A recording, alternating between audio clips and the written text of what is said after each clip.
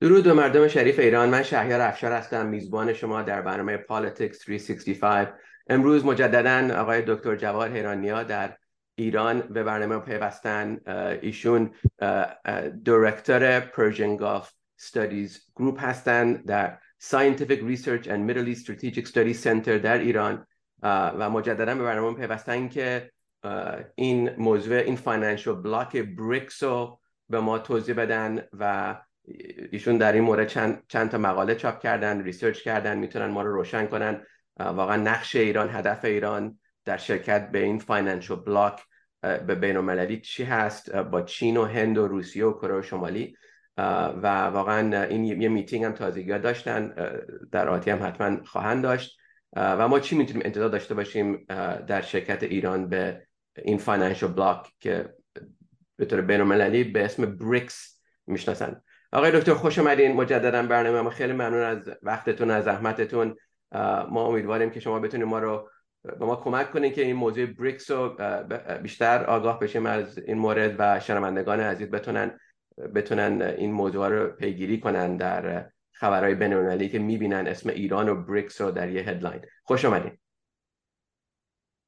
عرض سلام دارم خدمت شما جناب افشار و مخاطبان این برنامه. خیلی متشکرم از دعوت بنده به این برنامه. بله، در خصوص خب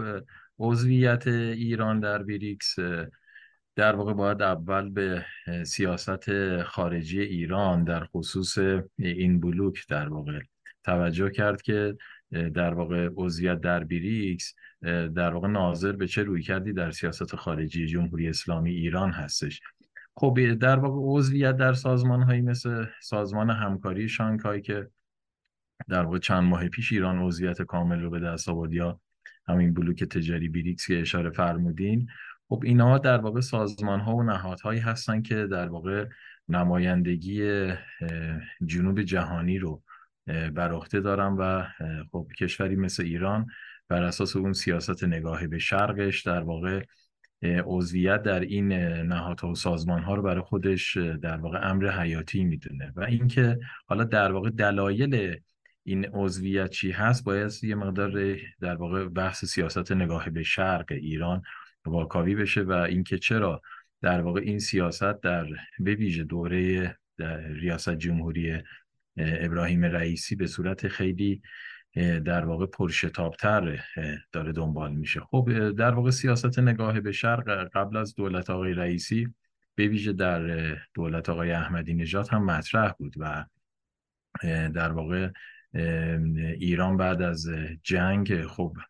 با توجه به شرایطی که ناشی از خسارات جنگ وجود داشت، در واقع خب روابط بهتری رو با شرق دنبال میکرد، ضمن اینکه تلاش داشت که با غرب هم در واقع روابطش رو روابط متوازنی بکنه که خب در قالب گفتگوهای انتقادی که دولت آقای هاشمی رفسنجانی که بعدها تبدیل شد به گفتگوهای سازنده، در واقع روابط با غرب رو دنبال میکرد، ضمن اینکه خب روابط با شرق هم در واقع یه مقداری تقویت شده بود و پیش میرفت. خب در دولت آقای احمدی نژاد در واقع متعاقب باز شدن در واقع فعال شدن فایل هسته‌ای ایران و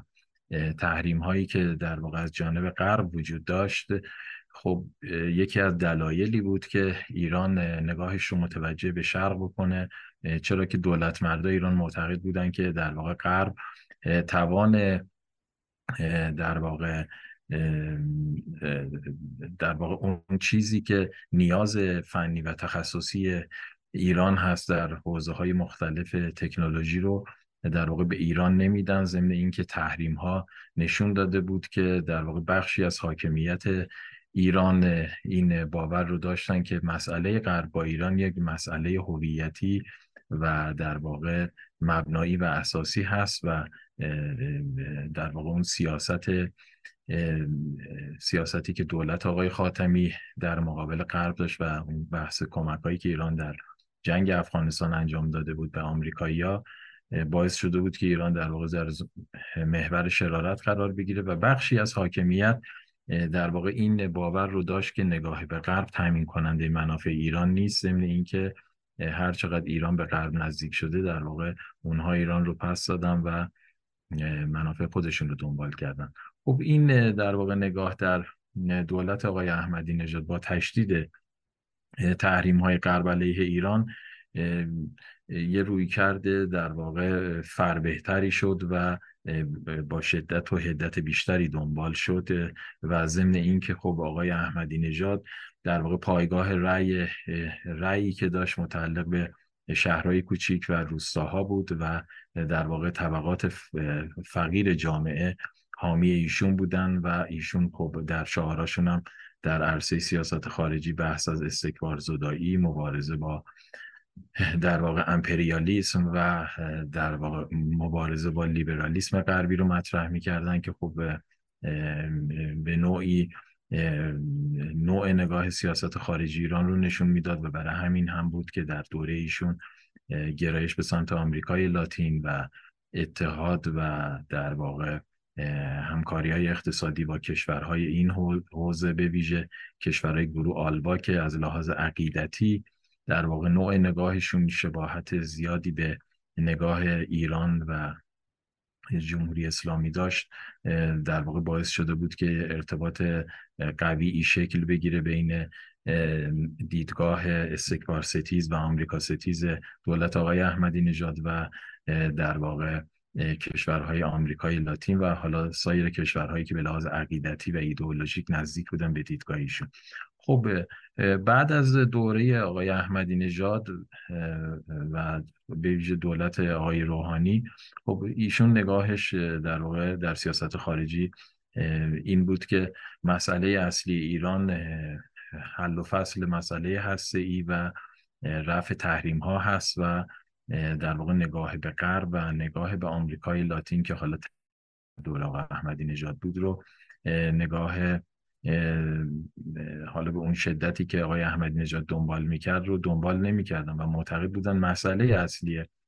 سیاست خارجی ایران و مسئله اصلی که باعث عقب افتادگی ایران شده و این فشار اقتصادی رو تحمیل کرده به جامعه در واقع بحث تحریم ها هست و ایران بایستی روابطش با غرب رو در واقع به صورت متوازن در بیاره و مسائل مشکلاتش رو حل بکنه. خب بعد از خروج ترامپ از توافق هسته‌ای که صورت گرفت، خب این دیدگاه در واقع باز نزد اون طیف تندرو محافظه‌کار تقویت شد و خب البته با اقداماتی هم که اونا انجام داده بودن یه مقداری برجسته شد که اعتماد به غرب نمیتونه در واقع سیاست خارجی ایران و منافع اقتصادی ایران رو تامین بکنه و اونها خیلی پروپاگاندا کردن روی این مسئله و بحث خروج در واقع آمریکا از برجام. خب ضمن این که خب با خروج ترامپ از برجام طبقه متوسط ایران که حامی در واقع اصلاح طلبها و میان روها بودن در جایگاه ضعیفی قرار گرفتن و خب بعد از در واقع به ویژه بعد از سال 1388 شمسی هم در واقع تلاشی از سوی محافظه‌کارها و تندروها صورت گرفت که در واقع میانه‌روها و اصلاح طلبها رو از ساختار قدرت ایران در واقع حذف بکنن و تضعیف بکنن که نهایتاً منجر به این شد که حتی خود طبقه متوسط که حامی گروه‌های اصلاح طلب یا میانه‌رو بودن در واقع در انتخابات ریاست جمهوری و پارلمانی گذشته مشارکتی نداشتن و این زمینه رو برای حضور در واقع محافظه‌کاران در ساختار قدرت پیش از پیش مهیا کرده بود. خب با ورود در واقع این بخش به ساختار قدرت و منافعی که از رهگذر در واقع نگاه به قدرت‌هایی مثل چین و روسیه به ویژه حاصل میشد و تضمین کننده در واقع ثبات اونها در ساختار قدرت بود، که نگاه به شرق یه حالت تشدید پیدا کرد و خب عینیتش هم در ورود به سازمان همکاری شانگهای و بریکس بود و خب این که در واقع این سازمان ها تأمین کننده منافع ایران هستن، خب بحثیه که وجود داره. علیرغم اینکه چند ماه هست که در سازمان شانگهای ایران عضو شده، باز بنا به دلایل عدم عضویت ایران در FATF در واقع هنوز روابط تجاری شکل نگرفته و شکل هم نخواهد گرفت، چون هیچ کشوری نمیاد ریسک کنه تجارت پرسودش با کشورهای دیگر رو تحت تاثیر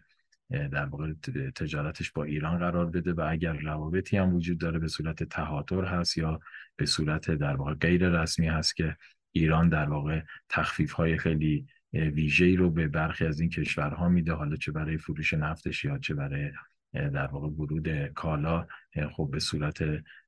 غیر رسمی وارد میشه و خب هزینه‌ای که متحمل میکنه به مردم ایران خب هزینه گزافی هستش. بسیار عالی. واقعا تمام طرف این موضوع رو واسه ما توضیح دادین. چند تا از سوالای منم پیش بینی کردین. واقعا این بریکس، این فاینانشل بلاک بریکس به طور عملا یه مؤسسه‌ایه که تمام کشورهایی که غرب تحریم اقتصادی بر علیهشون اجرا کرده با هم دیگه پیوستن که بتونن اقتصاد خودشون رو بهتر کنن برای منافع خودشون. اما هنوز نمیتونیم فکر کنم پیش بینی کنیم که آیا این کوشش به موفقیت میرسه یا نه. یعنی اول کاره، درست؟ نه. ببینید خب در واقع نگاه ایران با اعضای بریکس نگاه از برخی جهات در واقع با اینکه در واقع اونها هم کشورهایی هستن که متعلق به جنوب جهانی هستن و در واقع اونها هم منتقد در واقع نظم لیبرال و نظم غربی هستن، ولی دیدگاه ایران با کشورهای عضو بریکس لزوما همگرا به معنایی که ایران مد نظرش هست و اون چی که ایران در واقع با عضویت در این سازمان مد نظر داره خب یکسان نیست. یعنی ایران یک در واقع رابطه آنتاگونیستیک با غرب داره و یک در واقع نگاهی که به این سازمان داره، تصور این هست که این سازمان و کشورهای عضو اون یک در واقع رابطه مخاصمه آمیز با غرب دارن، در صورتی که خب اعضای شانگهای به این شکل نگاه نمیکنن. یعنی اونا علیرغم این که با غرب کار میکنن، با کشورهای غربی کار میکنن، با دلار کار میکنن، با سویفت کار میکنن، حالا غیر از روسیه که بعد از جنگ اوکراین در واقع تحریم هایی رو متحمل شده در واقع به خاطر اون تجاوزی که انجام داده، ولی کن کشورهای دیگه عضو این بلوک در واقع دارن با غرب کار میکنن و خب در نتیجه تفسیری که از شرایط گذار نظم جهانی وجود داره و پتانسیل هایی که در واقع چین داره، خب تلاش میکنن که یه توازنی در سیاست خارجیشون ایجاد بکنن. عضویت در واقع عربستان و کشورهای دیگه تو بریکس هم به همین معناست. شما میبینید بعد از در واقع همین اجلاس بریکس ما یه نشست گروه 20 رو داریم و آقای بایدن با کشورهای مهم بریکس، هند و برزیل و در واقع آفریقای جنوبی میاد عکس میگیره و که نشون میده که نوع نگاه اونها به این بلوک تجاری چی هست. ولی که ایران در واقع نگاهش متفاوت به بریکس و حاکمیت تصور میکنه که در واقع این بلوکی هست که در تضاد آنتاگونیستیک با غرب قرار داره، در صورتی که نگاه اونها به این مسئله به این صورت نیست. ضمن اینکه ایران دلار زدایی رو در واقع به یک شکلی دنبال میکنه که بتونه در واقع اون سلطه دلار بر جهان رو در واقع کاهش بده و بتونه که در واقع از این بلوک برای رفع تحریم هاش استفاده بکنه، که باز این هم در واقع در قالب بریکس با تفسیری که ایران دنبال میکنه حداقل در کوتاه مدت یا میان مدت در واقع محقق نخواهد شد و نهایتاً در واقع نیاز به این داره که یک بالانسی در سیاست خارجی خودش ایجاد بکنه و بتونه مسئله و مشکلش رو با غرب حل بکنه. وگرنه این بلوک تجاری خب خیلی عرض کردم با نوع نگاهی که ایران داره به این بلوک و نگاهی که این کشورها دارن به عضویت در این در واقع بلوک تجاری یکسان نیست. شما عربستان رو میبینید که در اجلاس G20 در واقع مشارکت میکنه. خب علاوه بر تنوع بخشیدن به شرکای استراتژیکشون، خب نمیخوان که در واقع تحت تاثیر سیاست‌های فدرال رزرو قرار بگیرن و در واقع با تنوع بخشی به اقتصادشون و شرکای استراتژیک و اقتصادی خودشون در واقع برای خودشون فرصت آفرینی میکنن و از ظرفیت‌های موجود که حالا چین یکی از اون ظرفیت‌ها هست استفاده کامل رو میبرن. ضمن اینکه میبینیم که مثلا قراردادهای تجاری که عربستان و چین در واقع منعقد کردن در قالب همون سند استراتژیک یک به یک در حال در واقع اجرا شدن هست و لیکن خب سند همکاری که ایران با چین داره هنوز راه به جایی نبرده و ما سرمایه گذاری از سوی چینی ها نمیبینیم. حالا اشاره که به چین کنی، خیلی ممنون از اون توضیحتون. حالا یه 2 دقیقه که وقت داریم حتما توی جلسه دیگه بیشتر پیگیری میکنیم به رابطه ایران و چین، واسه اینکه اون قراردادی که ایران امضا کرده میدونم مورد نظر خیلی‌ها قرار گرفته. البته اقتصاد چین هم الان همچین جالب نیست. یکی از بزرگترین ریل استیت دیولپراشون فکر کنم الان بانکراپسی اعلام کرده. یعنی اونام نمیدونم تون ساختمون میسازن خالی تحویل میدن. نمیدونم اقتصادشون واقعا چجوری داره میچرخه، اما میدونم خیلی تو آفریقای جنوبی و تو آفریقا و ایران چین خیلی نظر داره و این مورد فکر کنم نگرانیه برای خیلی ایرانیا. پس ما حالا این موضوع رو پیگیری میکنیم. خیلی ممنون از توضیحاتون دکتر. اگه یه دقیقه هر اشاره میخواین به بریکس دوباره بکنین، این تو یه دقیقه که وقت داریم میتونیم جمع کنیم که برنامه رو به پایان برسونیم. خواهشم. ببینید سیاست خارجی در واقع باید متجلی خواسته ها و منافع در واقع همه طیف ها و گروه هایی که در داخل هستن باشه و در واقع یک ارتباط وثیق بین سیاست داخلی و سیاست خارجی هست. این که نظم بین المللی در واقع در حال تغییر هست موضوع درستی هست، ولی تفسیر ما مهم هست که این نظم رو تثبیت شده بگیریم یا یک نظم در حال گذار بگیریم و در واقع عرصه سیاست خارجی رو به دور از منافع گروهی و جناحی در ایران بدونیم و از تمام در واقع عقلا و تمام کسایی که در واقع کارشناس اون حوزه هستن استفاده بهینه بشه و در واقع با حضور اون افراد از یک دیدگاه ریجید و سفت و سخت نسبت به یک گرایش سیاست خارجی که در واقع آثار و نتایجش گاهن در کوتاه مدت مشخص و نمایان هست پرهیز بشه. سیاست خارجی در واقع شما کشورهای مثل عربستان رو نگاه بکنید، چطور یک کشوری که در بلوک غرب خب قرار داشته سابقا چطور داره از برگ‌های خودش بازی میکنه و به خوبی استفاده میکنه و از تمام ظرفیت هایی که در واقع از این نظم در حال گذار وجود داره به نفع منافع ملی خودش استفاده میکنه. خب این در واقع در سایه یک سیاست متوازن نسبت به غرب و شرق هست و خب ایران هم در واقع باید توجه به این مسئله داشته باشه که اولا نظم در حال گذاری هست و ثانیاً در سایه یک سیاست متوازن نسبت به غرب و حل کردن مسائل عمده با غرب میتونه که در واقع سیاست به شرق پرباری رو برای خودش داشته باشه، وگرنه گرایش یک جانبه به شرق تامین کننده منافع ملیش نخواهد بود. بسیار عالی آقای دکتر جواد هیرانیا، خیلی ممنون از لطفتون و وقتتون. از واقعا ما بهره برداری کردیم از دیدگاه‌های عالی که برای ما فراهم کردین. شنوندگان بیشتر آشنایی پیدا کردن از این موضوع بریکس. ما حتما این موضوع رو پیگیری میکنیم و شاید در گفتگوهای آینده برگردیم به موضوع چین. خیلی ممنون از لطفتون آقای دکتر. خیلی متشکرم از دعوت شما. مرسی.